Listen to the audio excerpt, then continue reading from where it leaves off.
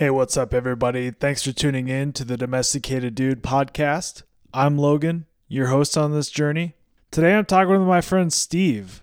I met Steve back in 2014 when he offered me a job at his marketing agency as a salesperson. We worked together for 4 good years, and we've been good friends ever since. Steve comes from a long line of entrepreneurs, so I'm going to pick his brain about what that's like, how that shaped his career path. We're also going to talk about how leading with value can help you build trust and relationships. We're also going to talk about the skill of gaining perspective and how that perspective can help you both in your personal life and in your professional career. Thanks again for tuning in. If you like what you hear, share us with a friend. Follow us on Spotify, leave us a review on Apple. You know the drill. Without further ado, here's the conversation with my friend Steve. Hope you enjoy. What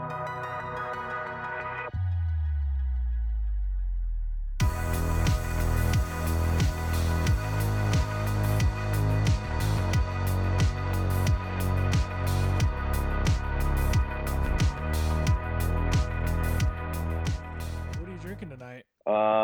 Have some tequila, some kind of sparkling water, Topo Chico or something like that, and then lime juice. Then we had margs yesterday for Cinco de Mayo, and Heather found this recipe, and it's called something water, like country water or something like that. So tried it, and it's pretty refreshing. It's pretty good. Is it like flavored water, or is it just, what kind of water is it? I showed you the brand. It would ring a bell. I know it's really popular. I think it's based out of Texas, and it's really popular down there. So I'll see it all the time down there. And I've seen it in the stores here, but it's just sparkling water, if you will. Gotcha. Just gives a little bit of that fizz. Okay. It's definitely a lot more refreshing and not nearly as sweet. So I love margaritas, but generally I can have 2, and it just gives me a gut ache because they can be so sweet. Like with this, you cut out a lot of that sweetness and stuff, and it's my first one, but so far it's been pretty good. Oh, nice. Did you cut up some limes and throw some limes in there for some extra flavor? We did yesterday. We even chopped up some jalapenos and everything. Oh, man. Smushed that along with some strawberries. For one of them was a strawberry jalapeno margarita.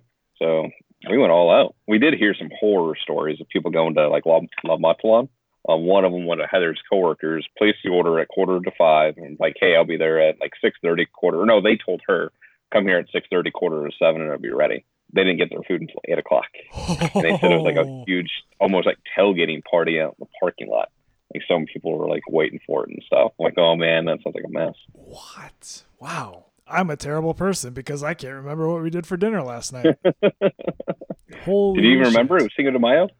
I don't even think I had alcohol. What's wrong with me, Steve? You're getting old, man. You're getting domesticated and old. It sounds like you're getting pretty domesticated, though. That sounded like a pretty good lineup that you had last night. It was decent. Is that something that you've noticed that your tastes have changed as you've gotten older? When we were younger, we were probably oh yeah, sure, just give me the cheapest tequila and I'm good. Give me some salt on my hand and I'm ready to go. But now as you're getting older, your taste has kind of evolved, right? Yeah, taste has involved just my body. So vodka, perfect example. And this, and we've talked about this before. That unless I have vodka that's been what's the term? Is it refined? Filtered. Distilled. Filtered. Thank you. At least 6 times, it just gives me horrible headaches. Sometimes within an hour. And it tastes the same. It tastes fine. It gives me terrible headaches. Same thing. If I'm drinking too much whiskey and Coke, whiskey and Coke. So generally I always do diet, but whiskey and Coke gives me terrible hangovers. And I notice if I drink too much whiskey and diet, then I start to get a gut ache. Getting old. Just same thing. Me and Heather, we went. I don't know, a couple weekends ago, we surprised my mom and went tailgating in their driveway. And so we got some cider beers, and then Snosberry was on sale at Super Saver. I'm dude, I love Snosberry. This one's great. So I had 2 cider beers and a Snosberry and just horrible gut ache.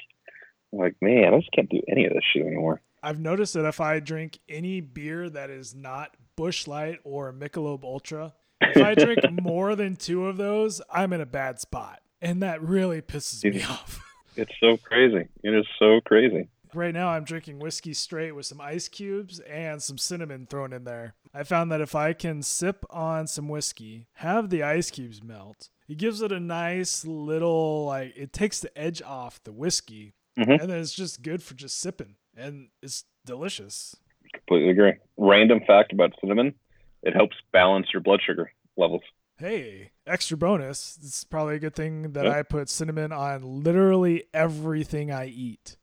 Do you really? Well, yeah. Okay, let's think about it. So in the morning, I make coffee. I throw cinnamon in it. I have a banana with nut butter. I put cinnamon on it. I guess maybe for lunch, I don't really have anything cinnamon related, but in the evenings, we'll likely pop popcorn, and then I sprinkle cinnamon all over that stuff. So I'm getting my daily doses of cinnamon. Maybe I can overdose on cinnamon. I don't know, but hey, man, I'll take that. Any good healthy thing, I will take it. So there's this guy named Brian Johnson. He's a health coach down in Austin. The dude is phenomenal. And so, like, I'm pretty open-minded. And so there's woo-woo stuff. I mean, most woo-woo stuff I'm open-minded to. And sometimes it's like, all right, whatever. But, like, you know, it's your story. It's your thing. That's fine. Some of the stuff that Brian comes up with is real, like, woo-woo. But anyway, I hired him for a health coach for a month. It's been, like, last August-ish. I'm just trying to figure shit out because it seems like every 2 to 3 years what was working before no longer works. My metabolism changes. Like if I do workouts, it just doesn't have the same effect. And so I hired him, and I've known him for quite a few years. He's friends with my brother.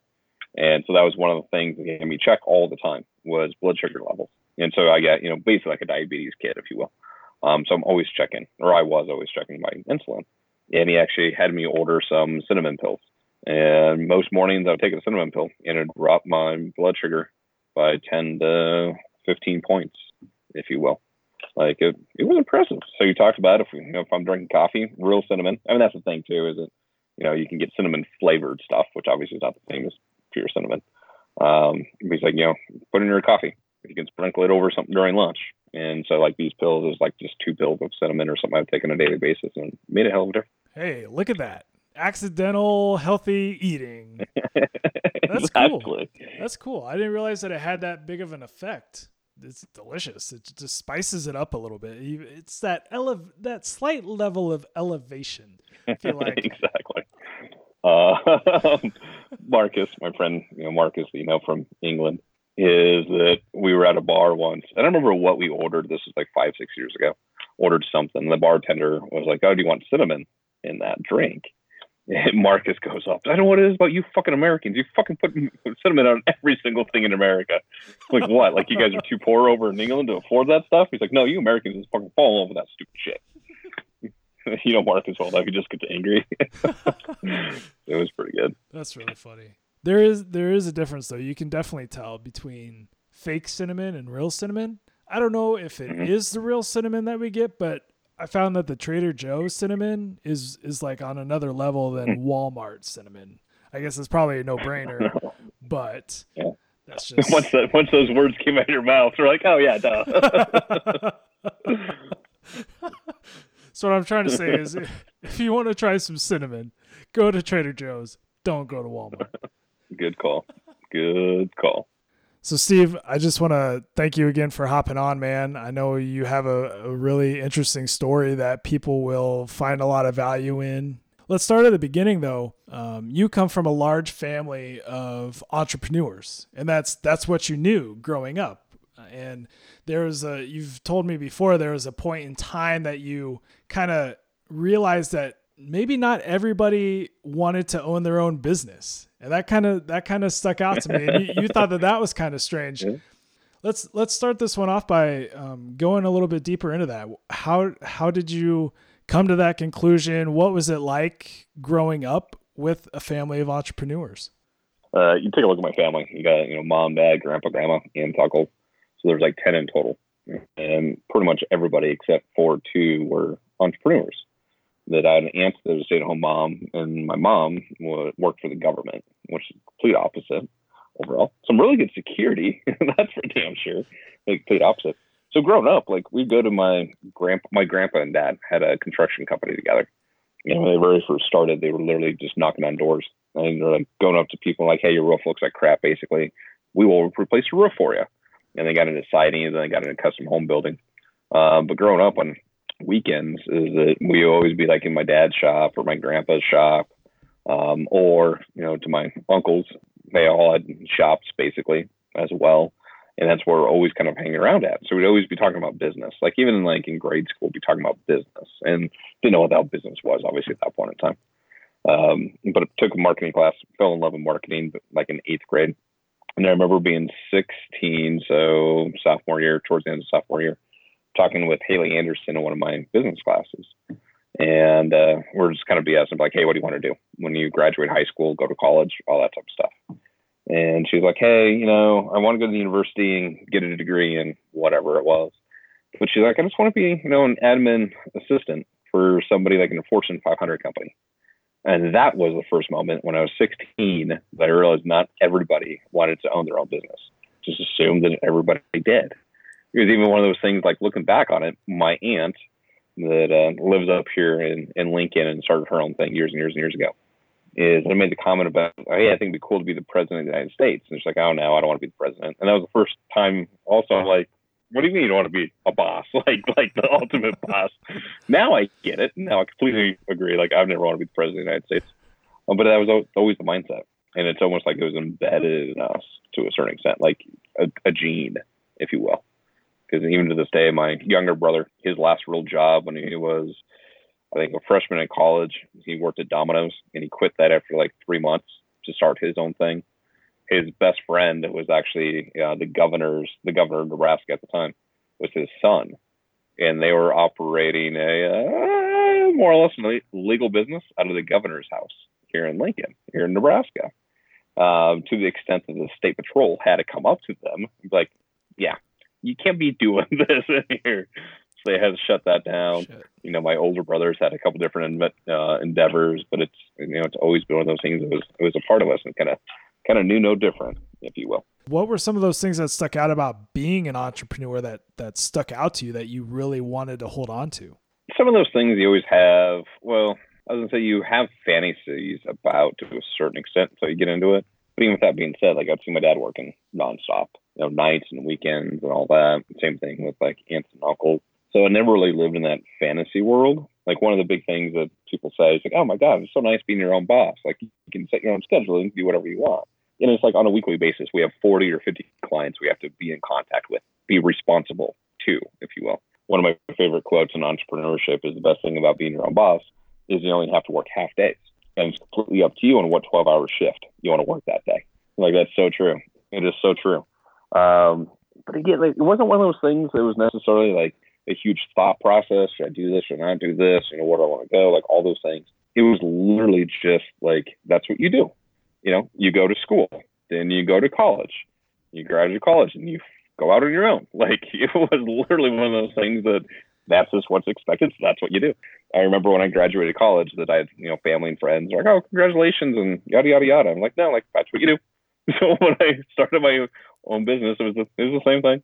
We've talked about it before, but when I started off, like the most money I made in college was $12,000. So if I made more than $12,000 the next year, I made more money than I've ever made in my entire life. And that next year I made $16,000. When I say made, that's gross revenue. I had no idea what the hell the difference was between gross revenue and profits or margins or any of that shit. I'm just like, hey, I brought in $16,000. I think technically, I'm trying to think, I think we lost $4,000 that year. So my expenses were $20K. But I don't know. I brought in $16,000 of my own. So that's kind of where the adventure started, if you will. Was it one of those things where you literally graduated, got your degree, and then turned around and started your business? Or did you have to kind of work your way up to that? My thought process was to work my way up to that. So there was a big firm here in Lincoln, and then they just sold out 3-4 years ago to another firm in Lincoln. And the big firm was called Snitley Carr. And it represented a huge chunk of business really throughout Nebraska. And my dad was business partners with Snitley in Snitley's Carr, with Snitley's dad. And this will actually tell you the relationship with me and my dad.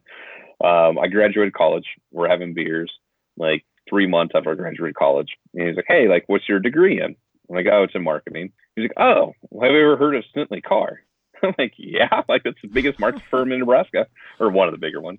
He's like, oh, well, I probably could have gotten you an internship because I know Snelly really well. Like, way to pay attention, Dad. I've been wanting to be in marketing since the 8th grade. So way to pay attention. So yeah, my goal was originally to go work for a firm like that. But then when I graduated with a degree in marketing, is the majority of times they just try to pigeonhole me like in a sales role. And I enjoy sales. I really do here at this point. But back then, I'm like, that's a dirty word. Like, I don't know who sells. I can't talk to people like that. Like, that's terrible. So in my mind, it was very cubicle based. Well, I graduated from the university and it would have been in December of 03. And in January of 04 is when I started the company. And so we did a lot of video production and stuff like that. I was doing video production prior to it, and some friends were like, hey, you should do it. You should do it. And my mindset is like, all right, well, the job offers I have, which we had a couple of decent ones, but the job offers I have were like very just cubicle based. And like, I don't want to be working in a cubicle. And so I'm like, well, screw it.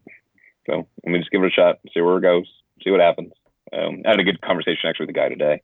And I've learned so much just through trial and error, like even to this day. That's how I learned a ton. It's just through mistakes and stuff. But I was talking to him today. I'm like, yeah, if I had a clear mind, if you will, and like knew where I wanted to go, we would have set up a bunch of like processes and, you know, the whole vision around it and all that early on. But for me, it was just kind of learning as I went, figuring shit out.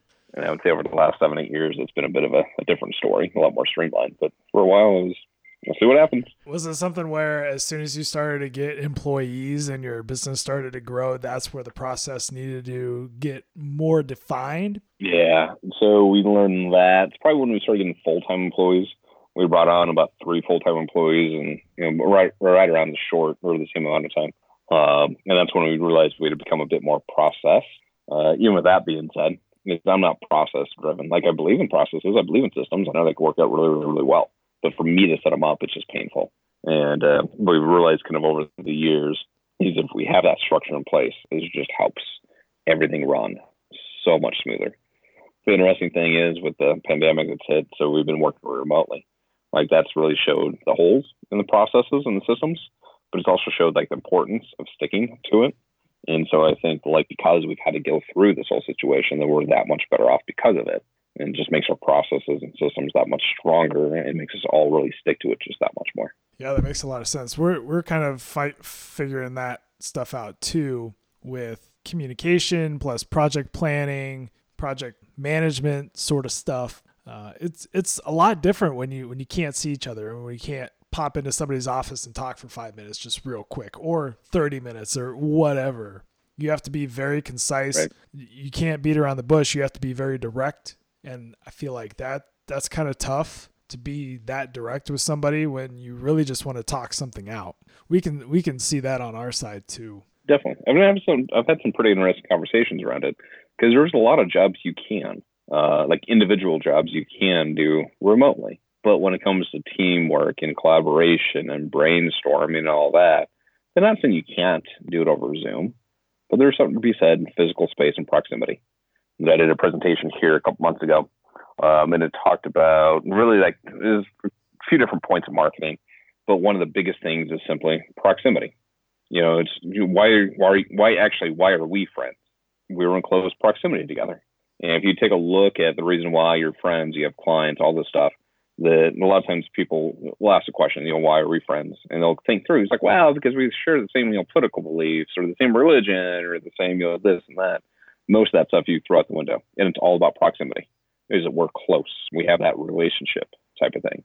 Why do we get certain projects? Because we literally are in close connection physically with these people. And now through this is you're not really as close. Yes, Zoom helps, Skype helps, that type of stuff. So again, it can be done. It's a little bit different. But I think at times people tend to discount the proximity factor, if you will, and just how much of an influence that has over everything that you really do.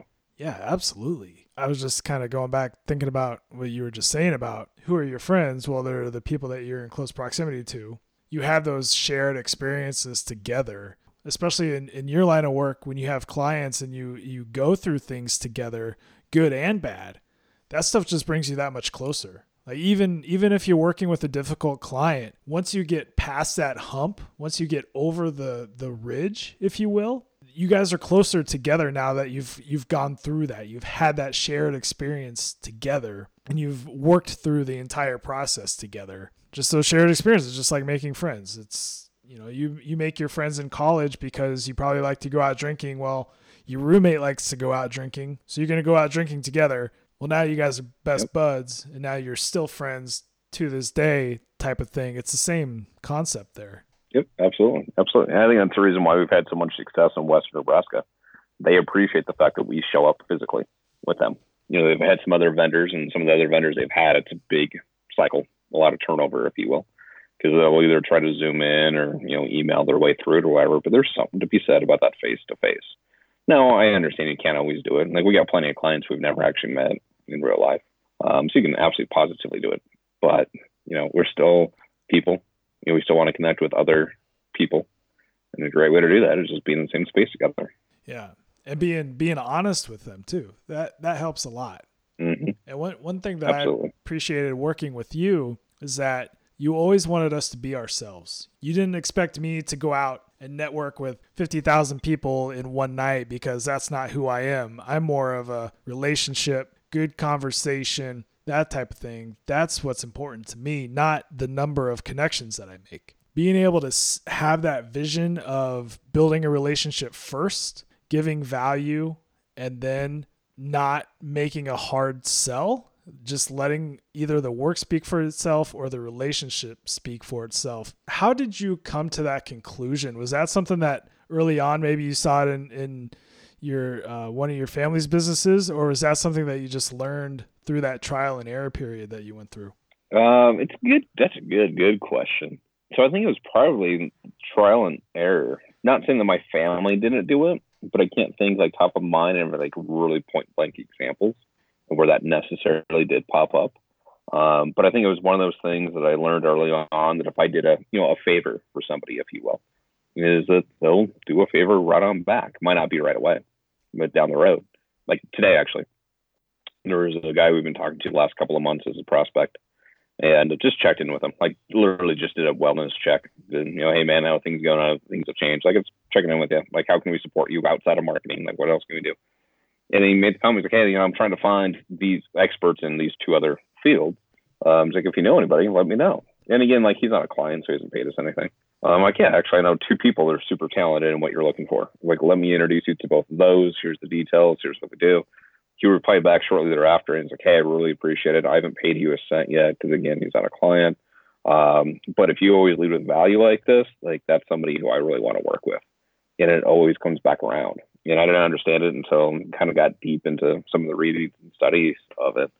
And most people are wired to reciprocate. You do something good for them, is they want to do something good back for you eventually. Again, it might not be on day one, but eventually it is. I came across a definition of a brand, and this would have been, probably 4 years ago. And the company's called Digital Marketer.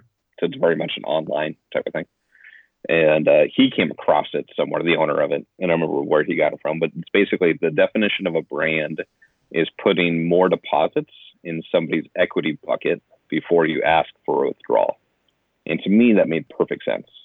It's give. Because now if I gave enough value, if I ask for something in return at that point, the answer is easy, yes. Where if I don't give anything at all and just ask for something in return, like, it's not going to work. So I think naturally it was one of those things that, like, my family's overall pretty good at relationships. So I guess probably through osmosis, if you will, I learned some of that, but didn't really kind of put two and two together until really probably like 4 or 5 years ago, but probably started leveraging it that much more over the last couple of years. You're at the point now where you want to work with fun people. You want to work with people who trust you, and to be able to build that trust is that give and take relationship, and being able to act in their best interests without expecting anything back. I think Yep. You do that a lot with your speaking engagements and that type of thing. And it's also one of those things, if you have that much trust, because what it comes down to is building a relationship and that much trust, is that we've fucked up on things in the past, but people will stick with us because they know who we are, and they know what we're about. Fuck, even this week, and I won't name names, you'll know what I'm talking about. But when shit really hit the fan when it came to the pandemic, is they canceled a bunch of their marketing, put it on hold for the time being. And so I talked to my team, like, all right, with media buys, is like this client is not doing any more media buys whatsoever. Anything we have in the books, we have to pause. And so evidently he forgot to pause one of the media buys, and so a new ad went out, and it was like $1,200. And so it hit. So they got the invoice here yesterday, and it's like going back through the docs. Is that, yeah, like we talked about it, but was I as clear as I could have been in hindsight? No. And it's also one of those things that, like, all right, well, we just got to eat it, and we got to do what's right, because eventually we'll come back around. Like this client, I don't know, like over the years, we don't make much money off each project, and some of the projects that we do almost at cost, because it helps them out, but it opens us up to a whole nother area, a whole nother network, if you will. So we don't make much money, but collectively over the last 5 years we've had them as a client, we've grossed some really good funds. So again, it all comes around if you're A, really give a shit about them, and B, you're always trying to lead with value, because again, it always comes back around eventually. As you're building a business, as you're growing your team, what are some of the things you said you learned a lot through the trial and error? As you were kind of learning through that process, are there a couple lessons that stuck out to you? I think it's one of those things, especially on the employee side of it, through trial and error, is that they have to own it. And the only way for them to own it is to fully do it. And not just be spoon-fed it or, be order takers, if you will, is they truly, truly have to own it. And so we've seen it because we've moved, over the years from like just production artists, if you will, and that is largely order takers, to ones that are a lot more of a senior level, and see them to be able to own it. So then we can all kind of, make mistakes and grow and learn and all kinds of stuff like that together. I would say that was probably one of the biggest turning points, was just being able to, give people that much flexibility. And some people love it, and other people don't strive in it whatsoever. They need so much more structure, which is fine. We're not perfect for everybody, if you will. But I would say that was probably one of the bigger things, is just making sure what can we do to make sure that person that has that task owns that task and can't come back. It's like, wow, this didn't work because, so-and-so did this and so-and-so did this and so-and-so did this. Like, no, like it comes back to you. And part of it comes down to like just those characteristics in hiring individuals. And so I learned that when we set our first company values, probably 4 years ago at this point in time, and going through that whole process is like, all right, so I always thought company values and mission statement was a bunch of like corporate bullshit, like just made up. Nobody cares. Nobody really knows. And she's a friend of mine now, but back then she just moved to Lincoln. We have mutual friends. It's like, hey, we gotta meet. I'm like, all right, finally, we'll meet up for coffee, whatever. And she's like, all right, well, this is what I do. And she was talking about how she helps companies find their values and does their mission statement, all that. And she's like, well, do you guys have values? I'm like, fuck yeah, we got values. She's like, well, name them. I'm like, I don't know. And so she then, I don't want to say that she talked me into it. To a certain extent, like she's good at what she does. Like she's a really good salesperson. And I'm like, all right, fine, we'll give this a shot. But once we created those values for the company, and that mission for the company, it got everybody in the same, go in the same direction on the same line. And it made a huge, huge difference. But especially those values, because again, now you can see, what are we hiring for? What are we firing for? What are we trying to attract when it comes to clients? I think it was a huge, huge turning point for us. And I would say that was another one that we kind of learned just through trial and error. It's how important some of that stuff really is. And the bigger we've gotten, the more important I've come to realize like how important it is to share that vision again and again and again. Because people don't want just a task. They don't want to be, just a cog in the wheel, if you will. They want to be the wheel, and they want to understand like the impact that they're making. And that whole process really opened up my eyes. Is like, all right, that's how important it is to make sure they understand the greater good of what we're really trying to go after, not just simply they're producing something that, in their mind looks pretty. Like, what was the result of it, and what does that really look like, and what can we change and do, and do different next time? Yeah, and I think if you are intentional about what you're doing, what your actions are, being able to put that stuff out into the universe is huge, because once you know what you're working towards, it's going to get closer to you, and you're going to achieve it if you have clear goals, if you're intentional about those goals, and make it something that you can measure, right? Like we've talked about this before, setting goals, you kind of want this pie in the sky, like great big goal. But if you can't measure the steps that you need to take to get there, it means nothing. Yep. Completely agree. I know for us, a couple of years ago, we started a process. It's called Traction. And so we teamed up with a local company to take our company through this whole process. So it's Traction, and the acronym is EOS, Entrepreneurial Operating System. And so one of the very first things you do is you paint a 5-year picture, a 3-year picture, and a 1-year picture to make sure everybody is aligned and knows exactly what we're going. And I was saying the coolest thing about that, as we go through it, is we allowed the team to talk before I ever gave any insights. Because up until that point in time, goal-wise and direction-wise is very much just me, passing it down to everybody. Well, going through the whole Traction process, it was cool. Like what they were coming up with, because it all pretty much aligned with exactly where I wanted to go, what exactly I wanted to do. And there was a couple of things that popped up. I'm like, I don't really know about that side of it. But they would explain it. Like, oh, never thought about it that way. Like, that makes sense. Let's go that route. So that was really cool to kind of get everybody aligned through that whole vision. So it wasn't just me passing it down. It's like everybody owns it. And again, now that everybody owns it, it's that much easier to be able to move forward and really always trying to reach and attain that type of vision. So as you're kind of going through these processes and you're being intentional about these goals, is there any time where there's kind of some conflict that goes into that? Maybe one person wants to go after a certain type of client, but maybe that's not in the best interest of the company. How do you kind of resolve conflict like that? So yeah, from time to time, there is some of that conflict. Sometimes, honestly, it takes care of itself.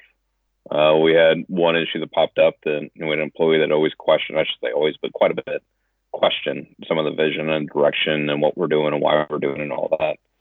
It wasn't an issue of the vision. It was an issue of him being the right fit. And he wasn't for the company. And so you just have to make a change. And sometimes when you get that type of pushback or people that aren't aligned with it, it's just not a good fit.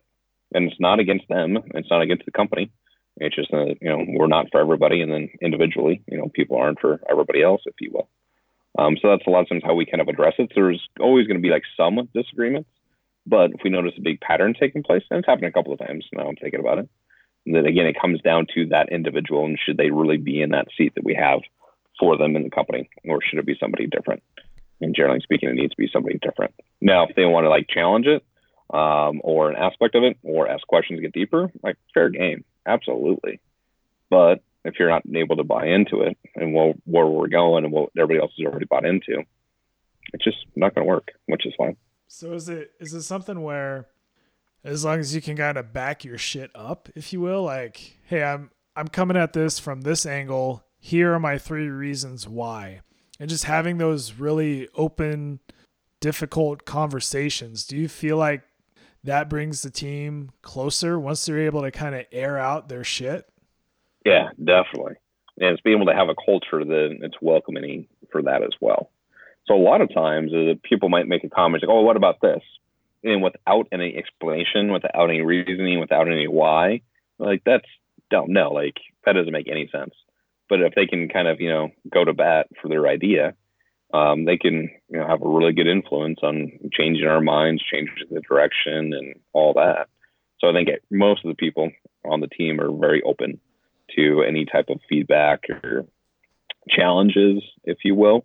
I had a good conversation actually with a guy today and was talking about what's kind of happening now. And overall, like for me, if I'm comfortable, like things don't work. Like if I'm comfortable, like I end up breaking shit or doing something. I don't know. Like I like that challenge. I like always having to shift and change. And so a lot of times I'm very open to that change. I know a lot of people are not comfortable with change. But I've also come to realize if you're able to really kind of explain yourself and explain the details and here's the reason why, people are very much more open to it than to simply point blank, this is what we're doing, we're going. Like I don't want any feedback, we're going with it. So we've had some pretty good success of having open communication and allowing that communication to take place. And I'm sure there's times like it's very uncomfortable for some people, sometimes for me included. But I'm also very outcome focused. And so it takes a while for us to be uncomfortable in order to get to that outcome that we're going after. Perfect. And it's well worth it. I know this pandemic has been hitting everybody hard. Everybody. No matter what line of work you're in, no matter what job you have. You talked about being uncomfortable. I know you're uncomfortable during this entire pandemic, but I've also noticed that you are taking the initiative to help bring more people together and creating situations that wouldn't be happening otherwise. I know you're a good networker and you've done really good jobs of building networks and building a networking group and all this. But this new group that you've built, you're able to bring in speakers that people would not be able to hear otherwise. You're able to create this platform, this open forum for people to get together on a weekly basis and just hang out for an hour or two. What went into that process, and why was that something that was important for you to do? So when shit really hit the fan, I was trying to figure out what the fuck to do. Like, I had no idea.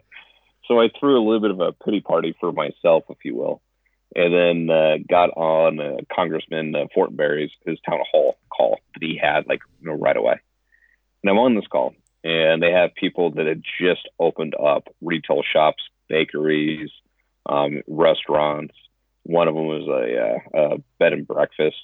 And when this pandemic hit, they were shut down. So their revenue went to zero. We still had revenue. We took a hell of a hit, but we still had revenue. We can still have our doors open. It might be virtual, workplace, but our doors can still be open.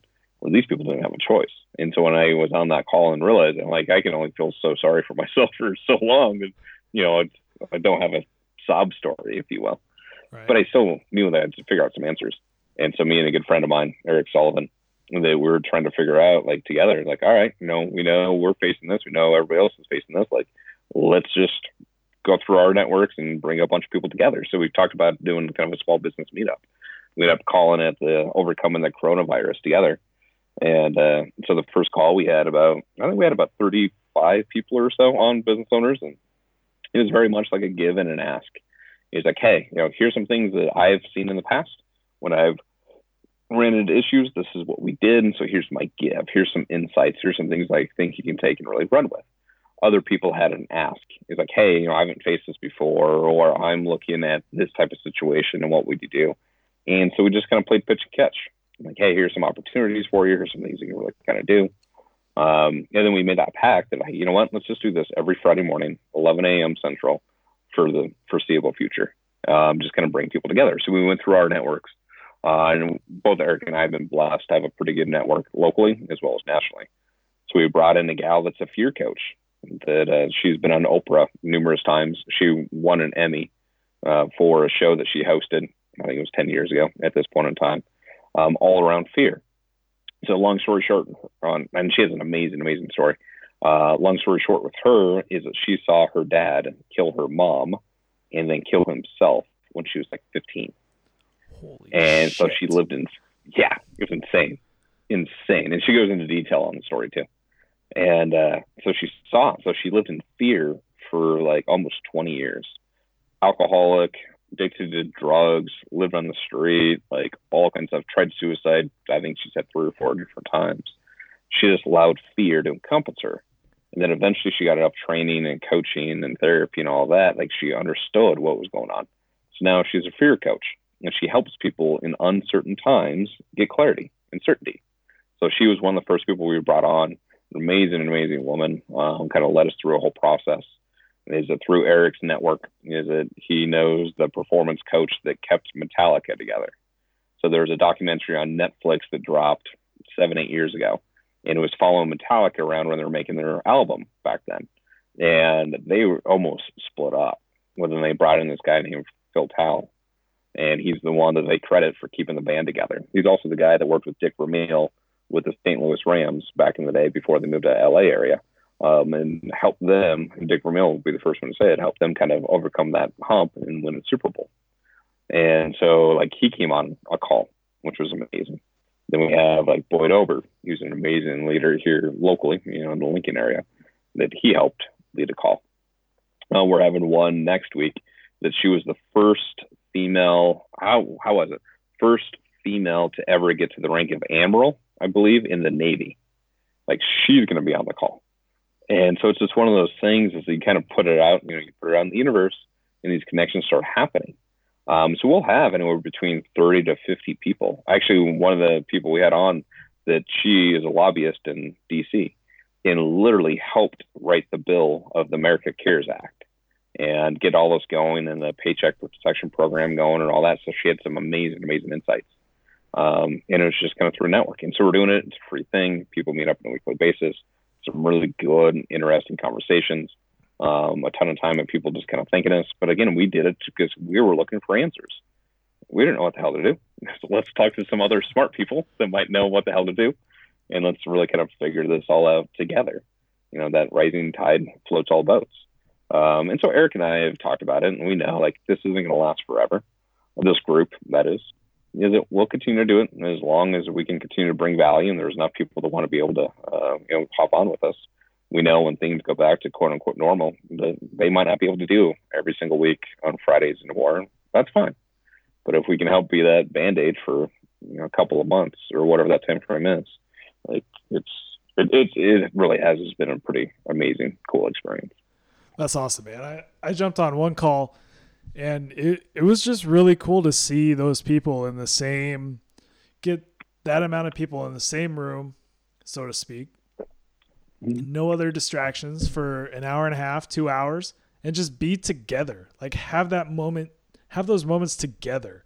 That's something that I've really appreciated about you, working with you and even staying friends after we were done working together, just how much you value those relationships.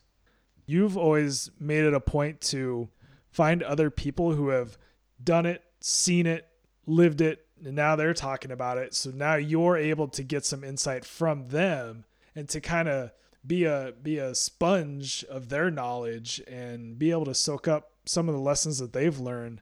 Why is it so important to you to seek those people out, seek those mentor relationships out? So it's interesting. Steve Jobs back, it was mid 2000s, did a commencement speech at Stanford. And he was talking about it. Is at times as you're going through life, you have a hard time necessarily realizing exactly how you got to where you're at. But when you look backwards, it's easy to connect those dots. So at the time, especially early in my career, I would have a couple mentors. So I went in to quit my job. So the job I worked for in college, he made me a job offer.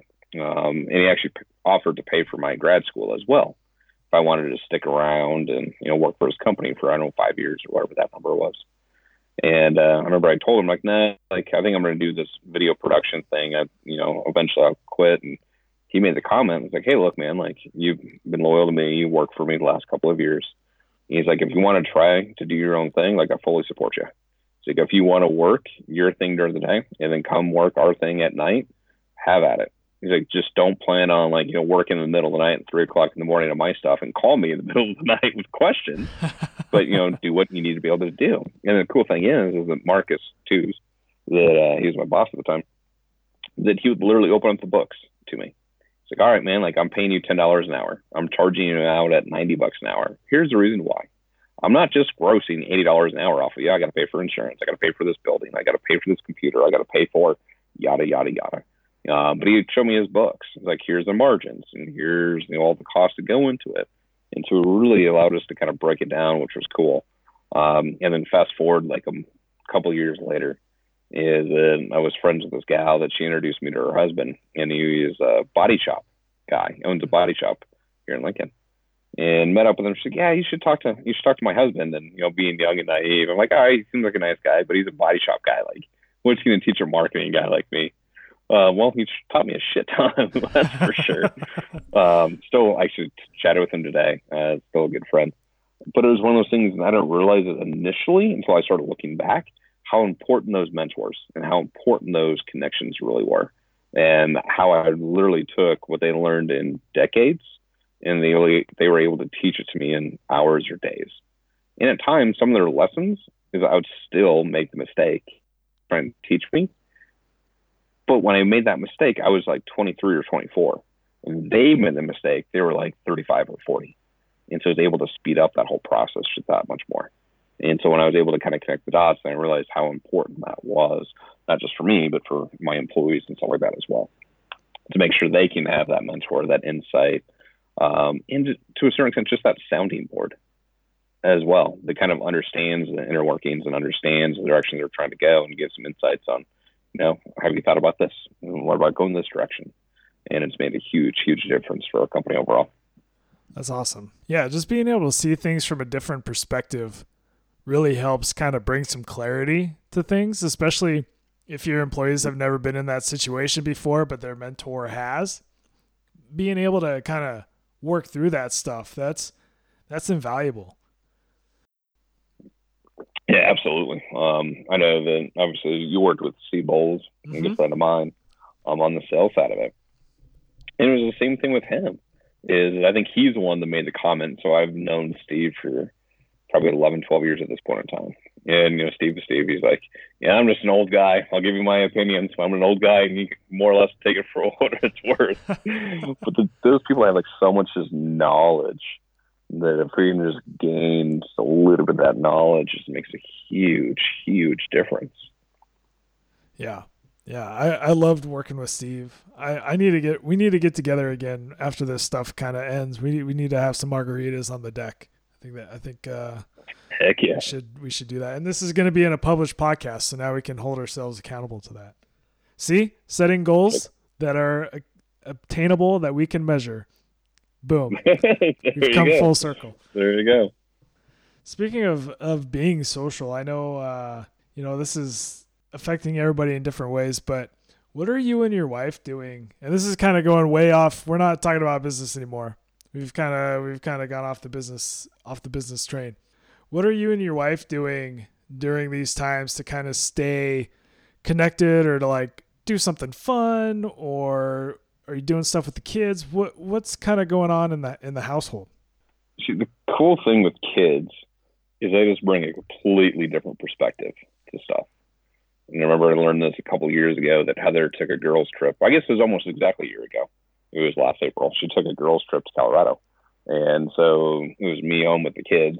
And so I had the kids make a list of the things they wanted to do. Well, you ask an adult the things they want to do. It's like, go golfing at this nice resort, or, go to Disney, or, whatever it may be. Like, it's expensive, big things. From a kid's perspective, all they want to be able to do is like play with mom and dad, or play with a friend, or do a puzzle, or read a book, or like, basic stuff. But it comes around like connections, if you will.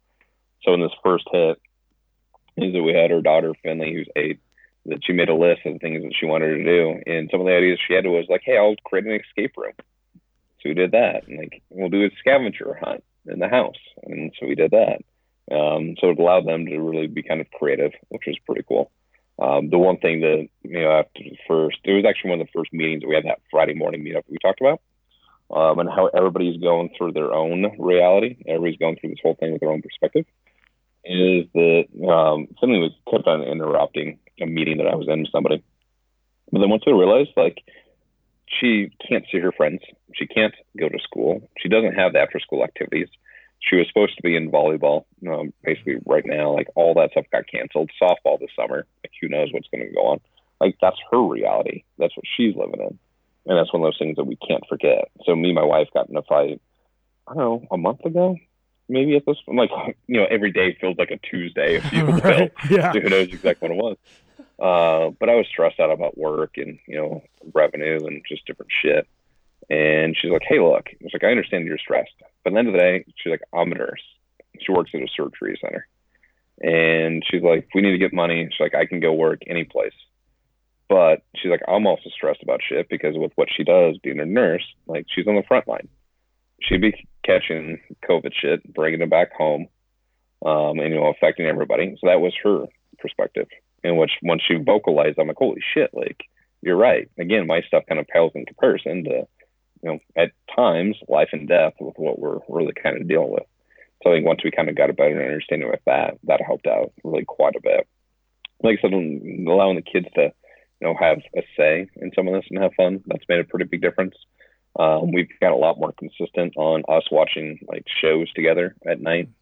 There'd be times that she would watch her shows and I'd be working or watching my shows or whatever. But now we just understand like how important it is for kind of that bonding time. And this might sound, I don't know how it sounds actually. But a lot of times, like she has her spot on the couch. I have my spot in a chair, if you will. And lately it's like, no, let's actually like sit together, on a couch, just kind of like hang out and be close to each other and stuff like that. And that just makes a hell of a difference too. So it's been pretty cool to see it. It really does make a difference. Sarah and I are the same way. We have our couch. It's the sectional couch.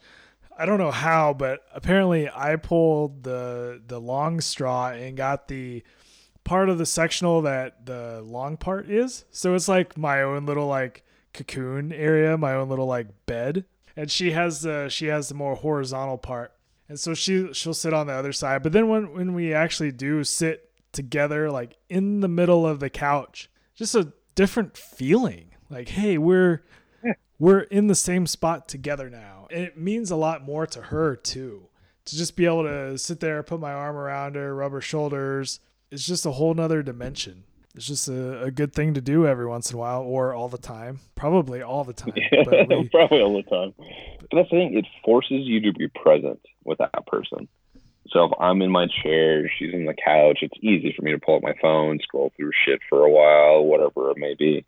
But if we're there together, like, you don't feel like you should, or you feel guilty, I should say, right, if you pull out your phone. So it just makes you be that much more present. And that's one of those things I've struggled with for a long time, is being present in conversation and being present. So even like leading into this, I'd be on Zoom meetings. Well, I'd have the Zoom, on my screen as, maybe quarter of my screen. I have my email over here and Slack over there, and I'd be multitasking and all that shit. Well, now, and I'm doing the same thing right now, because we're chatting on Skype, is that I have Skype full screen. And so that way I can be present. I'm going to strike. I shut off all notifications. I don't see emails come across. I don't see Facebook notifications come across. Same thing. Yeah, I know. Same thing with Zoom. Is that most of the time I try to get just full screen, so that way I'm fully present for them in that moment. And it's taken me a long time to learn that and to do it. And I hope it's one of those habits that kind of carries over. Because some of the most intriguing people I know are the ones that are just amazing at being completely in the moment with you, regardless if there's a shit ton of traffic or other distractions or whatever. But those are the ones I've really respected and trying my best to do the same. And it's not easy, but no. Try my best. I think we fall into this trap that like, oh, all of our work is on the computer. So now we can have 5 different desktops open and do 5 things at the same time. I'm guilty of that too. Like I'll be in a meeting like this during work sometimes, and I'll have my email open and whatever. And yeah, it's just, you have to train your brain to not do that, because you're gonna have such a better result if you are just focused in on the one task at hand. Yep. And that's the thing too, is that, if you're focusing on, like, I'm just going to use this as an analogy, again, we're on Skype, it's full screen, I don't see anything else. It's not like I'm missing out on anything. Maybe I'll get a couple of emails, maybe I'll get a notification. There's nothing that I would get unless my wife runs downstairs screaming and yelling about something, like somebody breaking in or something like that. There's nothing that's coming in right now, or if we're doing this at 3:00 in the afternoon, that is necessarily that important. They can't wait until this conversation is done in 30 minutes and 60 minutes and however long that is. There's a guy that I'm kind of friends with here locally that and he's really, really successful business guy, never answers his phone. Never. But he put it really well. It's like, hey, look, if I'm answering my phone, texting you back, or answering your phone call, that means I'm not with that person that I'm supposed to be with right now. And he's like, they'll leave a message. I'll get back to them later tonight or whenever that timetable is to reply back to that text. But he's like, I want to be there for that person, and I expect them to do the same thing for me. And I really resonate with that. It's really solid. Yeah. Why trick your brain into trying to do 3 things at once? We cannot do that. Exactly. Especially men. If women understood how simple our minds were, things would be so much easier. Much easier. I think Sarah's starting to understand. Well, she's always understood how my mind works, but she understands my reward system, I think, a little bit better now. Like the other day, she was like, oh, I've been craving a cookie. you should make cookies. Well, fuck yeah, I'll make cookies. Like, I want a cookie too. That sounds amazing. Like, she just drops those hints like, hey, you should make cookies. Okay. Yeah. Well, let's do that then. Like, deal. At least they're paying attention to those hints. Or sometimes like Heather will say something. I'm like, yeah, that sounds good. And they're like, not even think twice about it. And later on, I'm like, I gave you hints. I told you to do this. I'm like, oh shit, yeah, you did.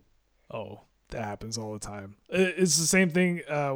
Earlier when I was thinking about what I had for dinner last night, it's the same kind of thing. Like Sarah will be like, "Oh, well, I told you about this a week ago." Yeah, you probably did. I promise I was paying attention to you. It's gone. Like my brain can only fit so many things. That was not one of them. Heather and I are notorious for that because like I'll say something to her, she'll say something to me, and neither one of us will. No, did that happen? Did you say that? Oh yeah, maybe you did. Yeah. It's funny. I'm glad Sarah has a lot of patience to deal with my bullshit. If she didn't have a good amount of patience, and she's also a middle school teacher, so I feel like she was prepared. She's been preparing her whole life to put up with me. But it's good. Definitely true. Thank God for women that settle. You know? One thing I learned earlier in life is in every relationship there is a reacher and there's a settler. And 90% of the time, women settle for us. We just happen to be the reachers. Do you ever take a step back and think about why? Why did she choose me? I think about that all the time. Oh yeah, we talk about that. Like just being young and dumb. Because she was 23 when we got married. No, 24 when we got married. 23 we got engaged. And at that point in time, like we had life figured out.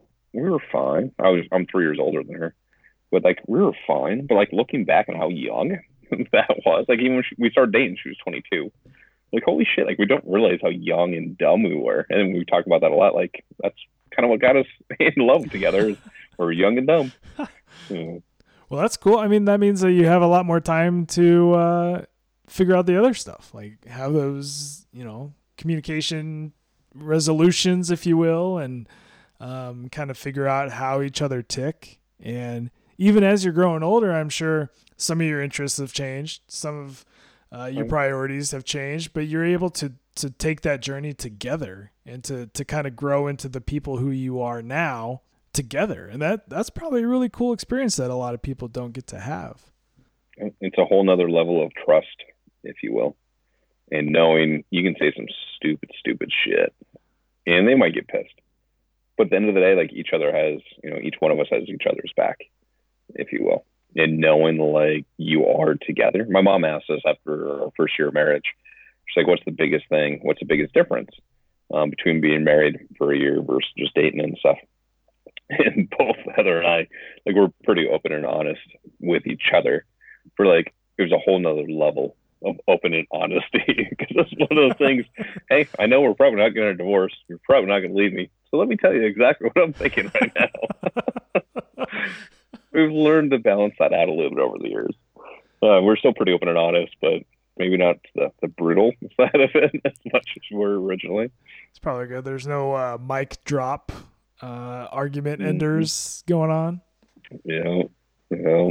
Well, hey, we've been talking for a while. We've talked about a few things so far, just a few. We've talked about kind of your business and your entrepreneurial spirit and kind of your background there. We've talked about some of the lessons that you've learned in owning a business and growing a business. We've talked about your relationships with your wife and your kids and kind of how that helps put things in perspective. Is there anything else that we should talk about on this episode, or maybe a teaser for the next episode that's on your mind?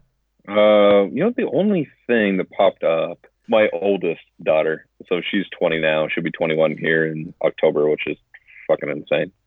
Absolutely crazy. We're talking about perspective. And so when I started the company, is that my monthly nut between, it was rent, I didn't have a car payment then, daycare, whatever, insurance, that type of stuff, was like $1,200. And I remember stressing over the $1,200. And me and her mom split up when she was 2-ish, I would say.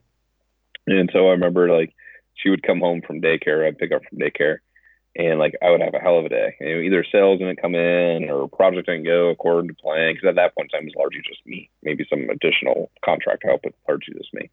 But she didn't care. All she gave a shit about it was like, Dad's home. You know, now we can play, now we can do this, now we can do that. But it gives you that whole different perspective and be able to see life through somebody else's eyes, especially like a kid's eyes, is, dude, like just unbelievable and humbling in so many different ways. And also, since I had her since I was pretty young, like it forced me to grow up really, really fast. Like I don't think I was really that much of an immature type of person, but it just it forced me to put like, you know, what's truly important at the forefront. Yeah. So I would say that's kind of the biggest thing, is be able to try to find perspective through other people and understand other people's perspectives. So I think that just helps you grow and helps you become that much more well-rounded overall. Oh, for sure. And that's going to help you in every facet of your life. It's going to help you resolve issues at work. It's going to help you resolve issues in your personal relationships with friends or significant others or your own kids. Understanding what's important to that other person and seeing that from their eyes, that's a huge skill that I think more people need to develop and spend time thinking about and working on. And there are ways that you can do that. Yep, and there absolutely is. There absolutely positively is.